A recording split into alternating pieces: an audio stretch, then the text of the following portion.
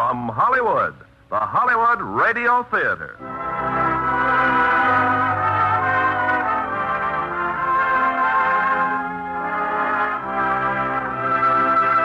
Starring Dorothy McGuire in The Fall of Maggie Phillips.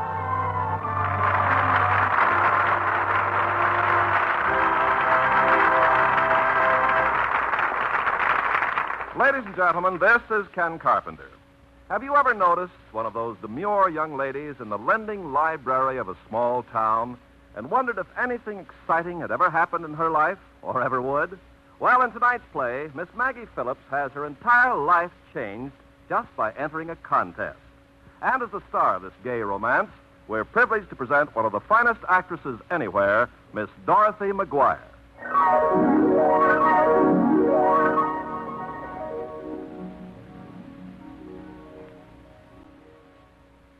And now, Miss Dorothy McGuire, starring in Kathleen Height's delightful romance, The Fall of Maggie Phillips.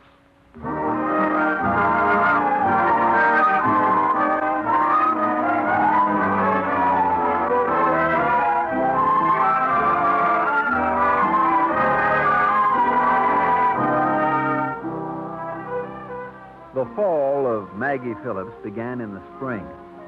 But it's doubtful that anyone in Fremontville noticed its beginning. The talk in the small northern California town centered on the melting snows on the mountains, the apricot and almond groves in full bloom in the valley, the great profusion of violets on the lawns, and the greater confusion of walnut tassels on the sidewalks. For 35 springs, Maggie Phillips felt content to watch the snows melt on the mountains, the groves burst into blossom, the violets, the walnut tassels. But this year, well, as Maggie put it, there's got to be more. Did you say something, dear? I said there's got to be more. Oh, I don't see a single book on the shelves I want to read. And, dear, you've mumbled something to the window several times now. Something wrong? Clara, you were 35 once, weren't you? Yes, Maggie. I was 35 just... Well, don't be silly. Of course I was. Well, that's all in the world that's wrong with me. I'm 35, I'm single, and it's spring. Yes? Well, darn it, I come alive in spring, too. Oh, Margaret Ellen Phillips. Oh, Clara, I'm sorry. I lost my head. Well, fortunately, I'm an old friend. It wouldn't do for you to say that to most people in town. Oh, you haven't confided this, inner turmoil to anyone else, have you? No. No one knows my shame but you. Then you're in good hands, my dear. You know, I really think your little shop here is the real culprit. Cecil and I were talking just the other evening. We are not a bit sure that running a lending library is the right thing for you at all. I'd always hoped for more myself. Well, frankly, as head of the public library... Cecil felt for some time that you shouldn't read all the modern trash that's published. And I don't doubt at all that your, inner turmoil is largely the result of your reading. Well, I have to be able to brief my customers. Oh, which reminds me, the book you ordered came in this morning. Oh, good. I was afraid I'd have to go home empty-handed. You did remember to put plain covers on them, didn't you, dear? Mm-hmm. And sometime when you and Cecil are discussing book lists, ask him what he thinks of Mickey Spillane.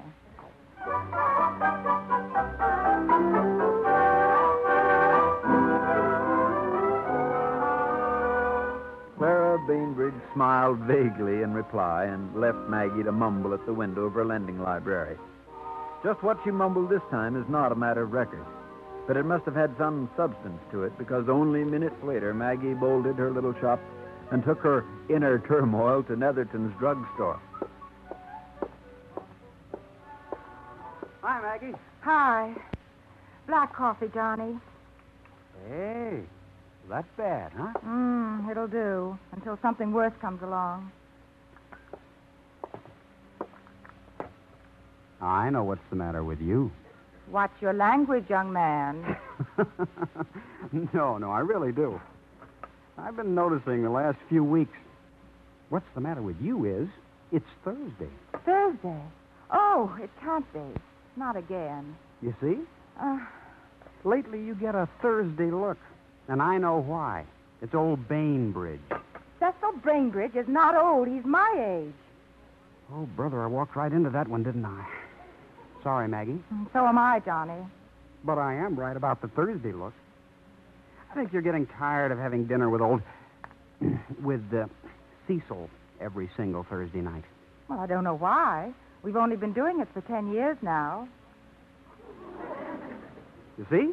I knew it. Oh, it isn't Thursday or Cecil. It's my fault, whatever it is. I haven't gone up fishing for a while. Maybe that's it. Want to bet? No. Mind if I look at your magazines? Help yourself.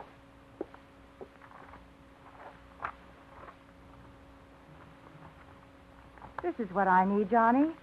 2 glorious weeks in Europe. Romantic France, historic Italy, and the old world charm of the Low Countries. Sure. How much? Well, I can afford it. It's free. You're kidding. Well, practically free. Oh, a contest. I insist on Bulwark oil in my car because, in 25 words or less, nothing to it. Well, crazier things than that happen. Why don't you enter? Because I don't insist on Bulwark oil. And besides, I couldn't win. Well, go on. You've got nothing to lose but your chains. You're a great comfort to me, Johnny. I'll take that magazine.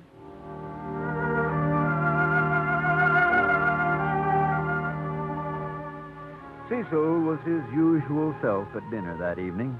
They went to the Fremont Hotel dining room, as usual, sat at their usual table, and held their usual conversation during their usual meal. I don't believe the halibut's as salty tonight as it was last Thursday. Or was it the Thursday before? No, it was the salty. I don't remember. Oh, but you must, don't you know? We called Ruby over and told her, and she took it back, and then finally they brought us the ham and raisin sauce instead. It was a week ago Thursday. I think you're right. Well, anyway, I don't believe it's as salty tonight. Oh, I see the Parmeleys are here. Can you see the Maggie? That's her hat just behind the potted palm. Cecil, why should I use Bulwark oil? I beg your pardon, Maggie? Well, what would be a good reason for me to insist on Bulwark oil? I mean, if I were to say I insisted on it in 25 words or less. Well, I don't know. Must you insist? Maggie, girl, I don't know what you're talking about. Oh, well, it's just a contest. If I say that I insist on Bulwark oil in the right 25 words or less, I might win a trip to Europe.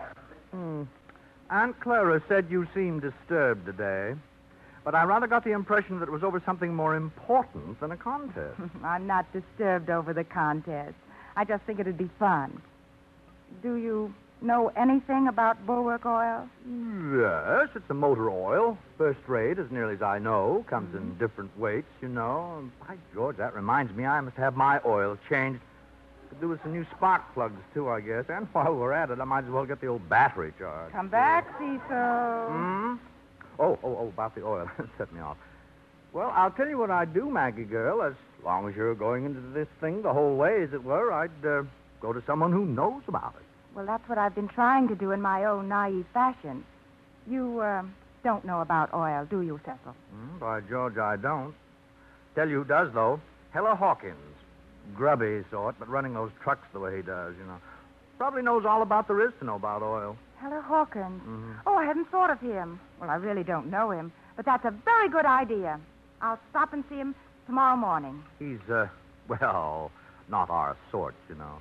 Don't know much about him, hasn't been here too long, but I guess it'd be perfectly proper for you to ask him a few technical questions. Well, of course it would be perfectly proper. Oh, now, it isn't that I don't trust you, Maggie girl. I just mean, well, Heller's a rough sort. If I were you, I'd get the information from him as quickly and quietly as possible and be on my way. I wonder. Cecil, you're working yourself up into a state. I don't know. Might be the manly thing for me to take care of this entire transaction for you. I wouldn't want to put you through that ordeal for anything in the world. Now, you just eat your halibut and forget about the whole ugly episode. I don't believe it's as salty tonight as it was last Thursday.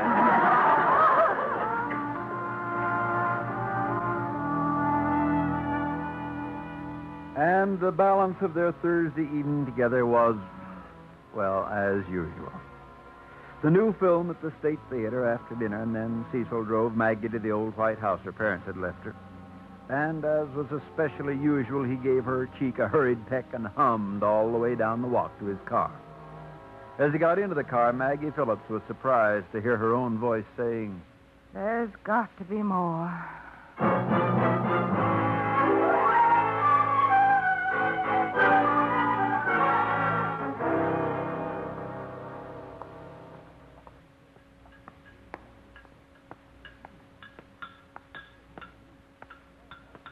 Mr. Hawkins? Yeah? I'd like to ask a question, Mr. Hawkins. Well, go ahead. Well, it's about oil. Uh-huh. I don't want to bother you. You're not. Well, I feel like a fool shouting at you under the truck. Couldn't you, come up for air or something? Yeah. Well, hello. Hello. I'm Maggie Phillips. I know. Oh, well, I didn't know you knew. What about oil? Well, that's sort of what I wanted to ask you. You see, Mr. Hawkins, do you have to just lie there on that roller? No, I don't have to. Okay. Oh, you're rather tall, aren't you? What about oil? Oh, yes. Well, I wondered if you could tell me something about Bulwark oil. It's a good oil. Well, is that all? Well, what else do you want? Well, things like what makes it a good oil and why I should use it and... You got a car? Yes. Use it. It's a good oil. No, I'm not saying this very well, I'm afraid. Look. See, the Bulwark Oil Company is running this contest, and I thought I'd enter it, and... Did you ever figure your chances on a deal like this? Well, no, but that's not very important. I don't really expect to win. I just thought it might be fun. Fun, huh? Well, I thought it might be. Well, I don't know. Here, let me see the magazine. 2 glorious weeks in Europe, all expenses paid for 2. For 2? Oh, well, that's funny. I didn't notice that before. You didn't, huh? Mm. Well, it says right here on the page. I see it does. Well, let's see. Here's the deal on Bulwark oil. It's a good oil, has endurance, stands up well. Yes. I've used it in the trucks for a long time. Uh-huh. The pistons don't stick. No? It doesn't plug the rings. I see. Doesn't clog. Got pretty high detergency. Never have any trouble with corrosion or rust. A lot of heat resistance. Good. Well, there. Any more questions? Well, just one. What does it all mean? It's a good oil. Oh. Well, thanks very much, Mr. Hawkins. You've certainly been very kind. I guess you'd better get back to work now. Oh, something else you ought to know. Yes? When I rolled back under the truck, I noticed. You've got good legs. Oh. Well, Oh.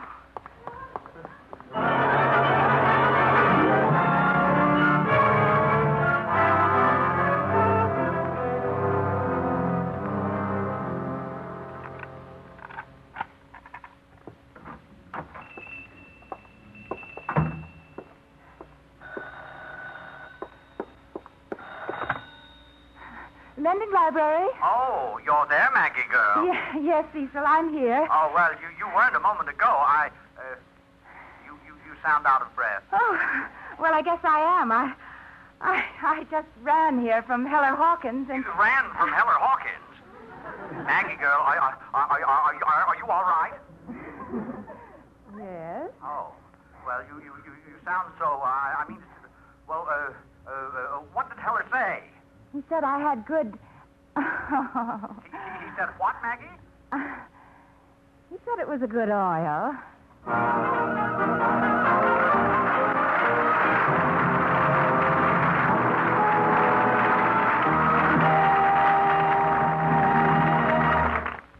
In just a moment, we will continue with Act Two of the Hollywood Radio Theater. Make a friend, and you make an ally. There's a thought for you to keep in mind, as many another American has. Sam Higginbottom knew the value of that thought. Hearing of a missionary's work in India, Higginbottom decided he wanted to do something to help the poverty-stricken, uneducated natives, too. His idea was to stay there a few months, then return to America to finish his theological studies. But after a year in India, he decided to stay on indefinitely to help the people till their soil and improve their crops. For 5 years, Higginbottom and his wife, with their limited experience in farming and agriculture, worked hard to modernize the farming equipment and methods in India. Then Sam returned to America to study scientific farming. He interested many people in his Indian project, and by the time he received his Bachelor of Science in Agriculture, he'd raised $30,000 donated by fellow Americans in every walk of life to continue his work in India. When he returned there, Brahmins, princes, the untouchables, all shared equally in Higginbottom's knowledge. In 1928, his Princeton classmates paid his fare back to the States to present him with a Doctor of Philanthropy degree. And in 1940, he was named Doctor of Human Letters.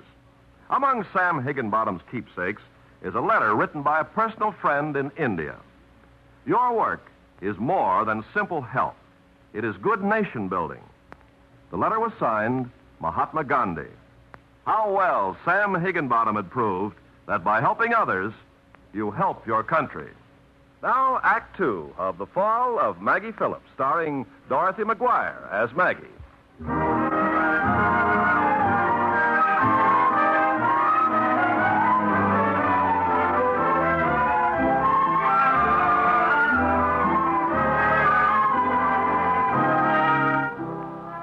The little town of Fremontville continued to concern itself with the spring, unaware that forces were slowly being set in motion that would ultimately bring about the fall of Maggie Phillips. Only the most astute observer would have noticed the faint flush on Maggie's cheeks, the glimmer of a new light in her eye. Even Maggie herself was not wholly aware of it as she busied herself those next few days. I insist on Bulwark oil in my car because it has good legs. Oh, darn it. Now, just get a grip on yourself, girl. I insist on Bulwark oil in my car because my resistance is low. Oh, nuts.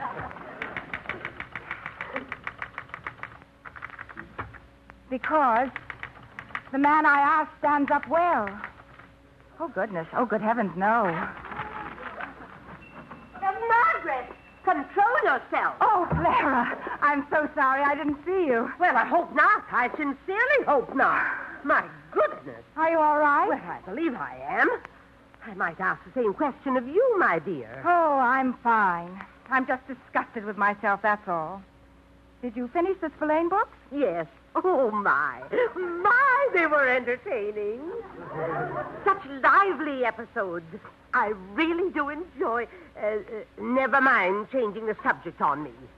Maggie, I want to talk to you. Now, Clara, I'm just fine. I just wadded up a piece of paper and threw it. But why? Why? Now, that's the important thing. Now then, when I was in here a few days ago, you were talking to yourself, saying, well, I might add some rather startling things. Now, today, throwing bits of paper. I don't want to pry, but you may as well know I'm concerned about you, Maggie. But, Clara, there's no need to be. Cecil is concerned, too. Perhaps it isn't my place to tell you, but I know my nephew very well. He's as nervous as a cat these days. But I'm sorry. I wouldn't want to worry Cecil for anything. Or you, certainly not intentionally. Maggie, you didn't mention anything to Cecil about your, well, you know. My what? You know, your inner turmoil. Oh, good heavens, no. No. If Cecil's worried, it's probably because someone has a book that's overdue at the library. Well, I'm sure I don't see the humor in the situation, Maggie. If you don't want my counsel, my help in your problems, I certainly won't burden you with my opinions. But it does seem to me that you're giving way, throwing things and all that. Now, Clara, dear Clara, it's this simple. It sounds sort of silly, but I'm trying to write a contest entry that will win me a trip to Europe. I insist on Bulwark oil in my car because... Oh, yes. I've seen that in the magazines. That's what's got you in such a state? Mm-hmm. So there's really nothing to be concerned about. Well, I'm glad it's nothing serious. Does Cecil know about the contest? Well, I told him at dinner the other night. Well, then that's probably what's got him so nervous. I'll bet anything he's trying to think up something clever for you to say. Oh, and here I was worried about you. Well, now you know. Yes. Oh, my. Hi there. Oh, well, for heaven's sakes, it's Mr. Hawkins. Well, I must be going, Maggie. You'll want to look after your customer here. Oh, stick around, lady. I'm no customer. Oh, no, of course not. He's Mr. Hawkins. Oh. And this is Miss Bainbridge. Hello, Miss Bainbridge. Young man. Hawkins. I don't believe I know any Hawkins here in Fremontville. Well, I don't believe there are any except me, and I'm new in town. I've only lived here 8 years. Oh. I didn't think there were any Hawkins among the old families of town. Can I do anything for you, Mr. Hawkins? I don't know. I figured maybe I got a little flip with you the other day, and I thought maybe I ought to apologize. Well. Oh, no, my goodness. I can't imagine what made you think that, Mr. Hawkins. Clara, I asked Mr. Hawkins about Bulwark oil. He uses it in his trucks. I thought maybe he could help me. And could he? Oh, my, yes. He was a big help. Well, then, there's certainly no need to apologize for helping someone. Well, that's what I say. Certainly no need at all. Well, I'm glad to hear that. You've got more spirit than I thought. You see, Miss Bainbridge, in addition to telling her about oil, I also told her she has good legs. Oh. Oh, my. Well, you never know. Some dames go for this type comment, and some don't. Good afternoon, Mr. Hawkins. Yeah, I think it's a fine afternoon. Honestly, Miss Bainbridge, wouldn't it have been worse if I'd said she had bad legs? Oh, well, I never in my whole life. Goodbye, girls. Clara, I don't know what to say. Why, you don't have to say anything, my dear. Oh, people are just dandy. Just dandy.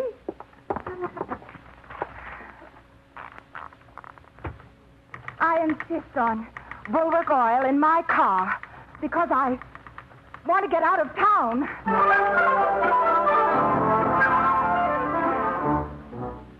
Before the day was over, there was quite a pile of wadded up paper in one corner of her lending library. But long toward evening, Maggie settled on a likely set of 25 words or less and marched them straight to the Fremontville post office in time for the evening train. Well, not quite straight to the post office. It was a matter of complete coincidence that Heller Hawkins' trucking establishment was on the way. Oh, yeah, sure. I think it'd be a great idea. That is, if you can rot yourself out early enough. I'd just like to say I think your conduct was entirely unnecessary this afternoon. Hold it a minute, Jem, will you? Lady, please, I'm on the phone. Oh, I beg your pardon. Oh, but I simply think your conduct was quite out of line. Good boy. Well, set the time, will you? There's a small pickup here with a bad gasket. Go ahead. Keep humiliating me. You're just unspeakable. All right, 5 it is. I'll pick you up. Yeah. You bet, boy. Goodbye. Okay. I'm unspeakable. Clara Bainbridge is a respectable maiden lady. She isn't used to talk like that. You want to know something? There'd be a lot less respectable maiden ladies in old families if they heard more talk like that. That's not my point. Now, just hold up a minute, will you? Let's review the bidding. I'm working under one of my trucks, remember? Yes. You sweep in here with a few dumb questions, and I answer them. In the bargain, I tell you, you've got good legs. Will you stop saying that? And for some reason, this makes you nervous. I think I know the reason, but we won't go into that. I think it over, and I decide to apologize. So the old doll looks down her maiden nose at me and gives me the old family routine. She makes me squirm, I make her squirm. We're all even. And now you barge in here and louse up a friendly phone conversation. I did not barge in here. I happened to be on my way to the post office, and I just... Oh, you're mailing in your contest entry? Well, perhaps I am. Yeah, well, let me see it. No. No. Okay. Only you don't know anything about oil, and I do. Never mind. I just came by to tell you that I'm unspeakable. Yes. You know, you act just like the Bainbridge doll. If you're not careful, you... Hey, there's an idea for you. I don't want to hear any more of your Put in ideas. your entry that you want an oil you can depend on because you're an old maid. Oh! Well, because you're a single You dame. are absolutely impossible!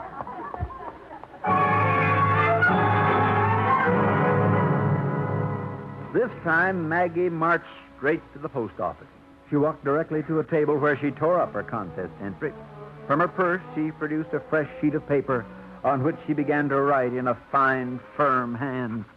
I insist on Bulwark Oil in my car because I know I can depend on it. As a single woman, I have to be sure.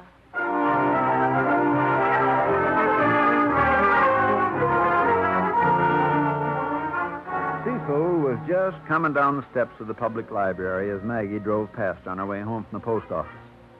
She stopped because for the first time in a long time, it seemed rather nice to see him.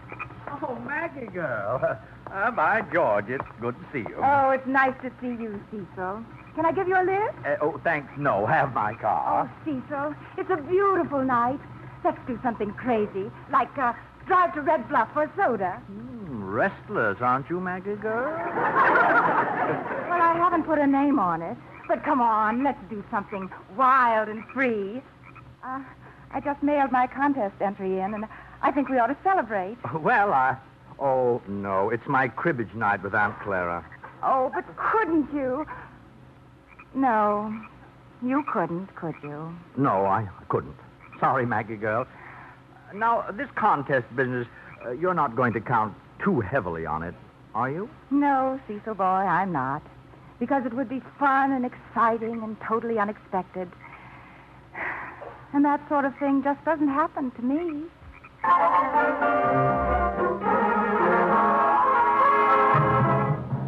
And that pretty much was the spring of Maggie Phillips. As the days grew longer and hotter in Fremontville and the town's interest moved on to house coolers and summer things, Maggie forgot about the contest.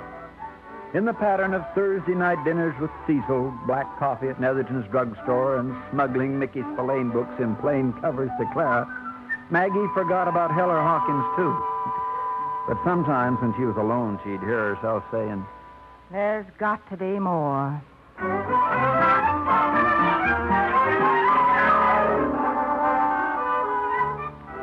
To that end, Maggie hung a sign on the door of her lending library one morning in early July. She left the key and instructions with Johnny at the drugstore, and something over an hour later, she was standing knee-deep in the middle of a swift mountain creek. Maggie carefully cast upstream so that the silver Dr. Trout fly landed near a likely-looking ripple.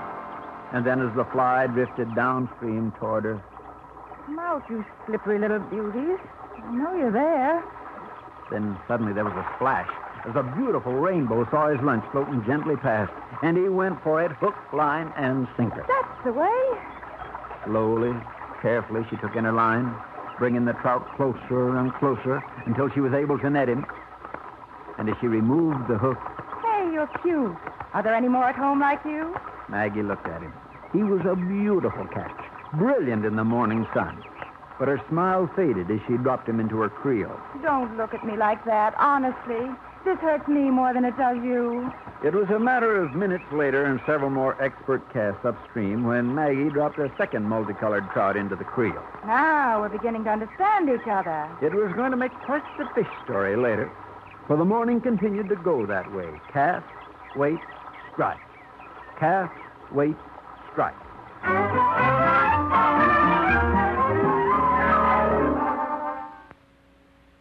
Being in the quiet pools around rocky ledges, wherever the speckled rainbow beauties were, Maggie found them with phenomenal regularity. She was one trout under the limit by the time the sun was high, and wonderfully relaxed and at peace when she cast off a high bank to a half-sheltered pool below. Oh, put on something. Come on. Come on.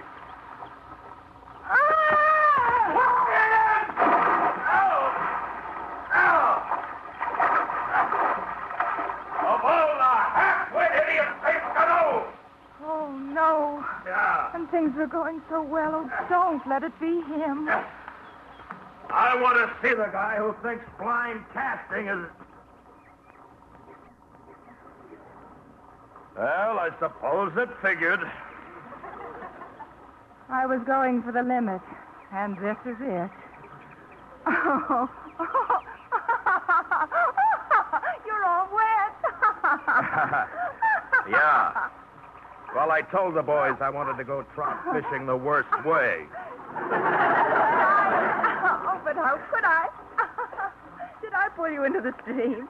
Because I had just attained the most remarkable balance of my entire fishing career until you got your hook into me. And that tipped it. Well, I'm sorry. It was a stupid thing for me to do. Well, you know that much anyway. Now, here's your hook. Oh, I don't think the fly's damaged. thanks. Dry fly, huh? Well, you can catch trout with that if you know how. Mm-hmm. How many trout have you caught this morning? Well, not enough to be giving lectures on it. But they're not striking very well. No. I usually catch my limit before now, but, Oh? Oh, you're going to hate yourself for that.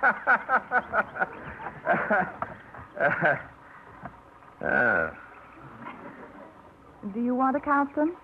Or shall I? What's that, beginner's luck? Beginner?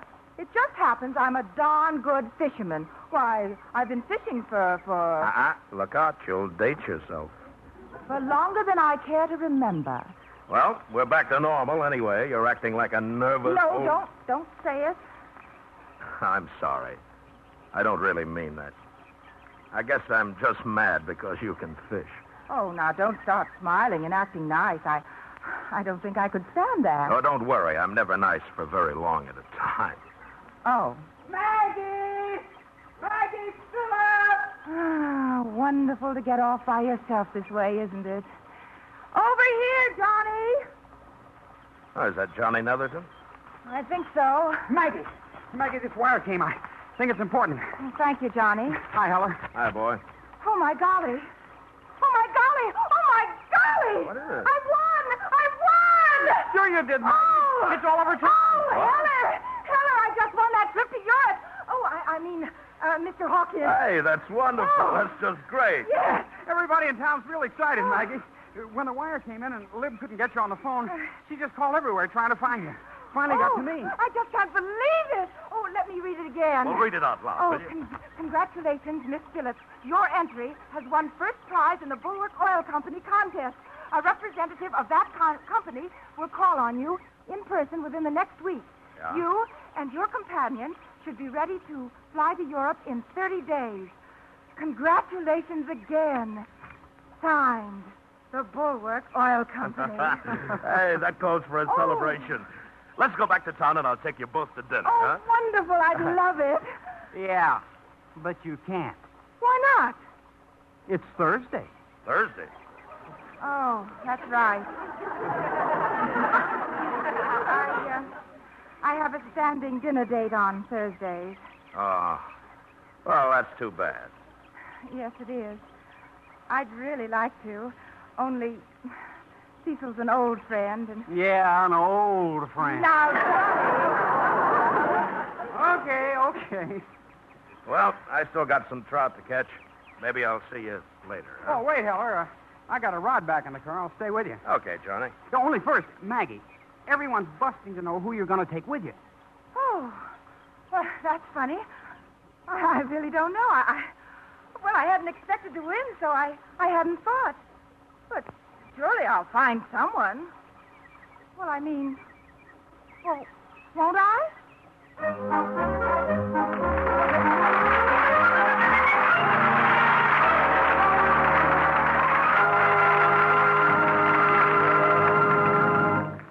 Act 3 of the Hollywood Radio Theater will continue in just a few moments.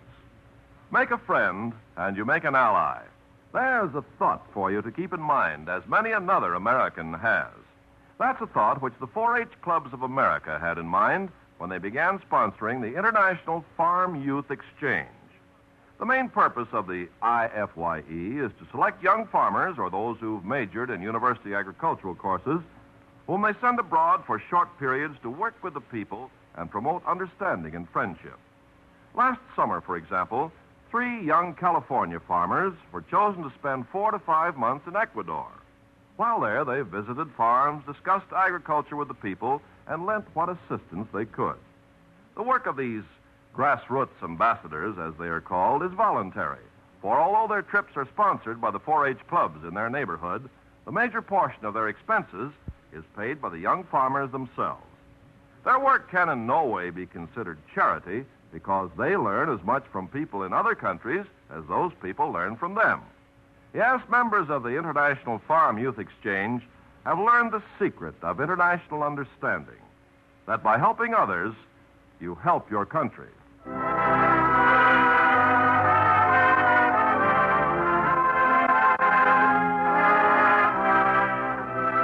We pause now for station identification.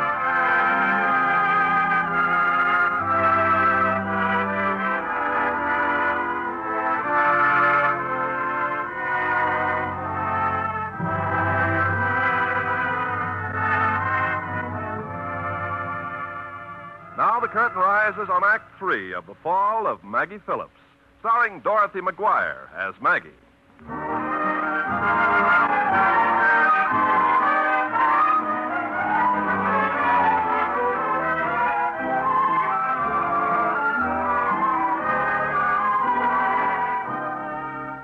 Maggie's return to Fremontville from the mountains that afternoon was roundly triumphant. Her drive up Main Street on her way home was a series of waves and horn honks and friends and neighbors pressing close to shake her hand at stoplights. She tried to rest between phone calls once she got home, but it was no use. And the question persisted through every call and caller.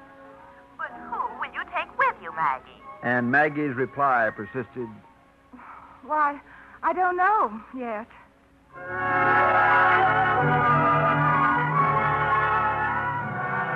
And that evening at dinner with Cecil in the Fremont Hotel dining room, as usual, where they sat at their usual table and ordered their usual dinner, Cecil said a rather unusual thing.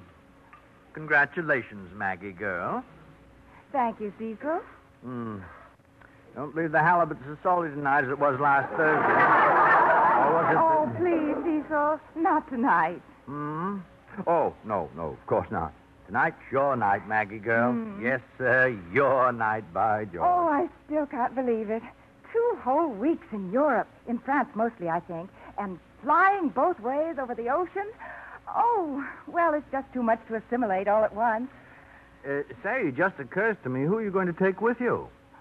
I don't know. I haven't had time to think. Really ought to give that some thought. Who to take? I know. Everyone keeps asking me. I don't know. Natural enough question, Maggie girl. Shouldn't make you edgy, you know. No, of course it shouldn't. For some reason it does. Good heavens, it shouldn't be any trouble to find somebody. I'd think anyone would welcome a free trip to Europe. Yes, I think so, too. Don't think you should plan on Aunt Clara, though. Well, not that she wouldn't love it and be the liveliest sort of companion, but she's getting on, you know. I don't think she's up to it myself. Oh, I think you're right, Cecil. Absolutely right. Excuse me, folks, but the gentleman over there sent this wine to you, Maggie. Oh, how nice, Ruby. Oh, what gentleman? Well, see, just beyond the potted palm. If you can see over Mrs. Parmalee's hat. No, I don't quite I see. can't make him out myself. Oh, well, no matter. He's coming this way. I'll just leave the wine here and fetch some glasses. I'm not sure about this, Maggie? Oh, I'm sure it's all right, Cecil. Why? Oh, it's Mr. Hawkins. Hi. I just thought I'd crash a little celebration if nobody objects. Oh, certainly not. And what a wonderful idea to send the wine. Oh, please, sit down. Well, thank you. Okay with you, Bainbridge? Hmm? Oh, why, yes, guess so. Here are the glasses, folks. It's all just real festive, isn't it? It certainly is, Ruby. Thank you. Guess you'll want to pour, won't you, Heller? Yeah, Ruby, I guess I will. Thanks. Don't mention it. I'm kind of excited myself. None for me. Thanks, Hawkins. Cecil. Oh, what's the matter with you? Well, nothing. I don't think I should as head of the library and all, not in public. Oh, Cecil, a little wine. I'd like to, but there's my position to maintain. Well, maintain it one way or the other, will you? Oh, well, why not? It is in the nature of a celebration. Oh, sure. What the heck?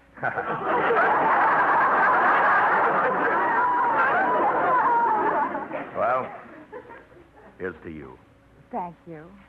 Or, as the French put it, Maggie girl, votre santé. Thank you, Cecil. Now, it's my turn. As the French put it, avez-vous ma plume? I guess I'll have to dig out my high school French book and brush up. I can't go around France asking everyone if they have my pen. Well, you could with that accent. They'll never know what you're asking for. I believe we have some first-rate French books in the library, Maggie girl. Ought to do that, too. Who was it said, never go to France unless you know the lingo? Thomas Hood.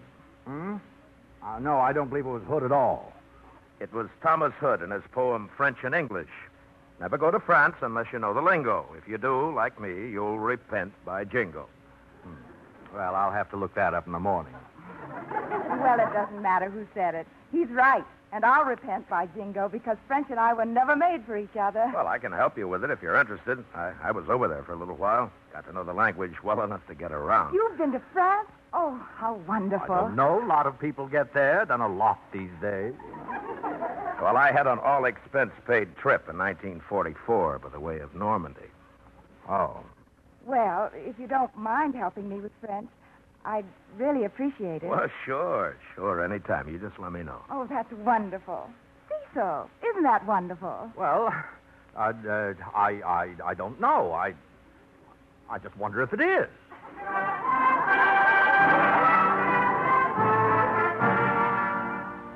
Cecil was to wonder about that a great deal in the next few days.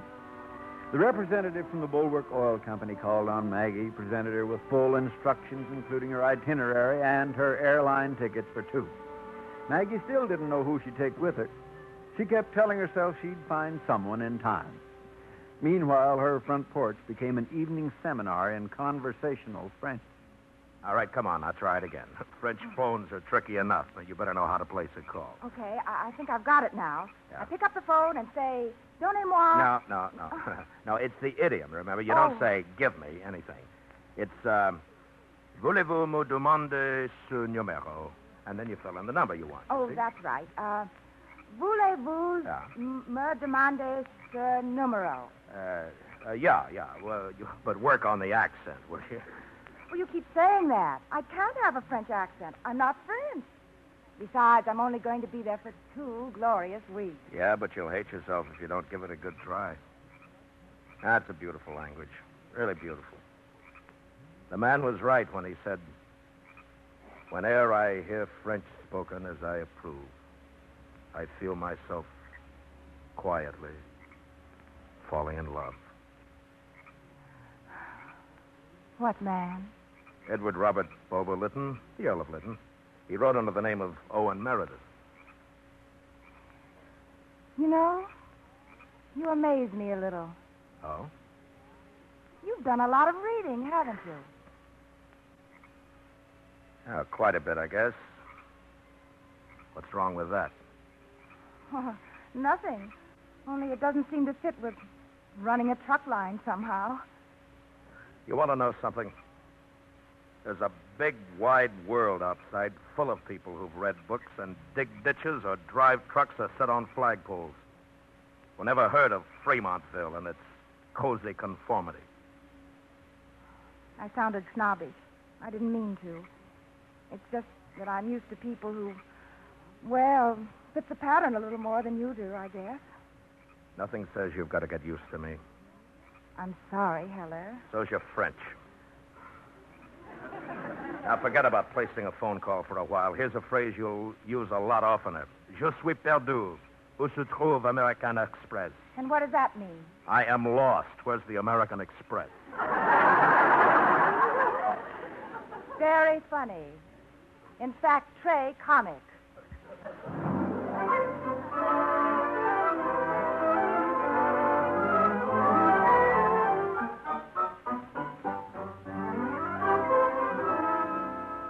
Now, it seems to me that this little book has everything in it you ought to know, Maggie girl. It tells about customs. Oh, they got some great customs there.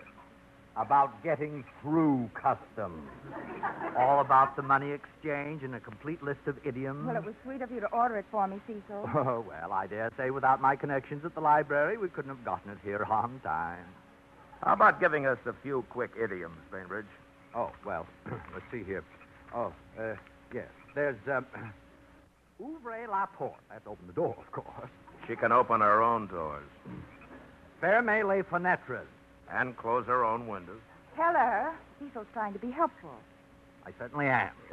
Sure, I know that. But you can't get around France telling people to open doors and close windows.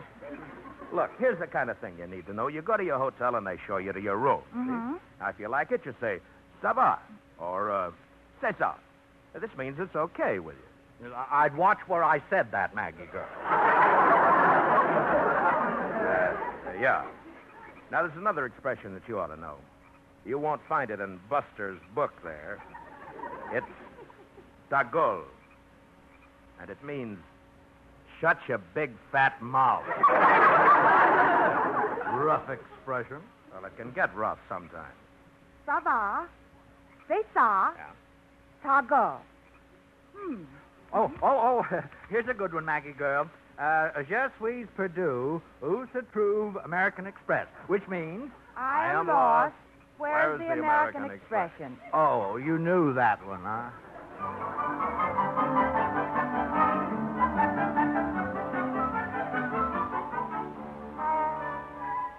The nightly seminars continued on Maggie Phillips' front porch. It was a regular twosome, except on Thursdays when it swelled to a threesome. And while they talked French, the rest of Fremontville just talked, speculated, and talked some more. Maggie's big trip was just a week away, and when the town could stand the suspense no longer, a spokesman called at the lending library. As you know, Maggie, I'm not one to bandy words. Who are you taking with you on this trip? Honestly, Clara, I don't know. Are you sure you don't know? I'm very sure. I've thought of Catherine Gilmore and Ada and Medora, but none of them could leave their families with children out of school and all. Oh, I guess it's so late and all, I'll just have to go alone. Oh, well, I must say I'm relieved. I didn't really believe the talk, but things did point in that direction. What direction? What talk? Oh, my dear, you must know. I don't know anything. Je suis perdu. Yes. Well, everyone in town's been scared to death that you and that Hawkins person, well, that you might lose all sense of propriety and, well, just do something foolish. There. Take Heller with me? Well, I've said all along that it's simply an outrageous presumption on everyone's part that you wouldn't, Take Heller with me? Oh, that's so funny. I never even thought of it. Well, I'm sure it's the farthest thing from your mind. It is, isn't it?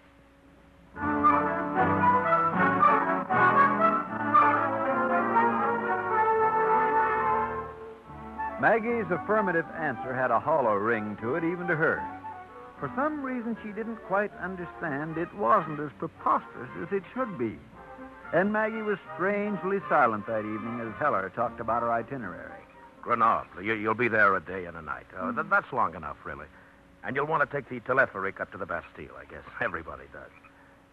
Hey, how about Dijon? Does it say you'll go to Dijon? Oh, I don't remember. Oh, I used to have sometimes in Dijon, all right. And Chablis. Oh, there's a doll in Chablis. Oh, brother. Why didn't you ever ask me who I was taking with me? Oh, I don't know. I figured when the time came, that you'd tell me. Everyone else in town has asked me, but you. Oh? You know, I never would have won that contest if you hadn't helped me. Oh, that's crazy. No, I mean it. I don't know why I tell you this, but I took your suggestion about telling them I was an old, a single woman. No kidding. Well, that was a pretty smart move, I guess. I guess so. You know something crazy? Yeah, but what do you mean? Clara Bainbridge and half of Freemantville thought I was going to ask you to go with me. Well, isn't that silly? Well, No, I don't think so. you don't? Well, I do. I think it's about... No, I don't. I don't think it's silly at all. I could get away. You make me sick. And the awful part of it is, I'd love it if you could go with me. It'd be fun and interesting and exciting and... Oh, I am shameless. No, you're not. And it would be fun and interesting and exciting. And Fremontville would blow right off the map. I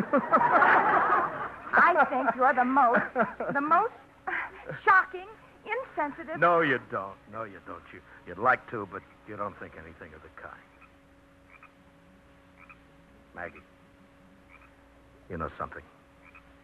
No. What? A guy can do all right for himself in the trucking business. He can make a nice little pile of dough. Well, good for him. He can even pay his way to Europe and back and take somebody along. Like, oh, say. Well, let's make Fremontville happy, huh? Suppose he takes his bride along with him. Oh, suppose he does. Grenoble, Dijon, Paris, Chablis. Oh, Maggie, that'll make a lot of honeymoon.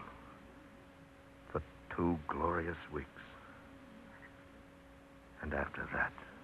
Oh, there's got to be more.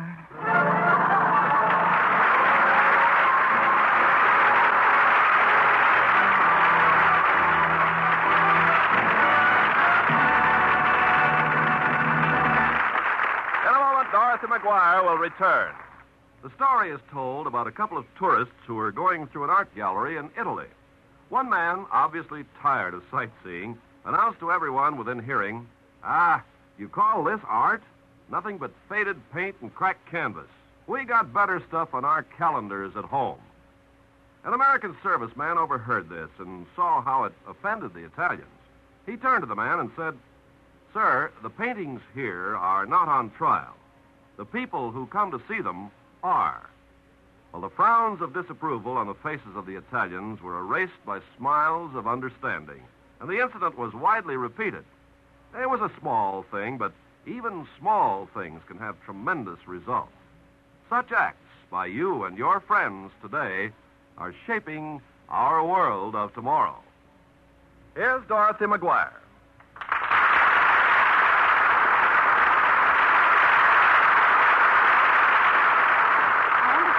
Next Monday, you have the very best in entertainment. We think so, because next week we will present another charming romance, One More Spring, and as our star, Jean Crane. I hope I'll be able to hear it. Good night. Good night.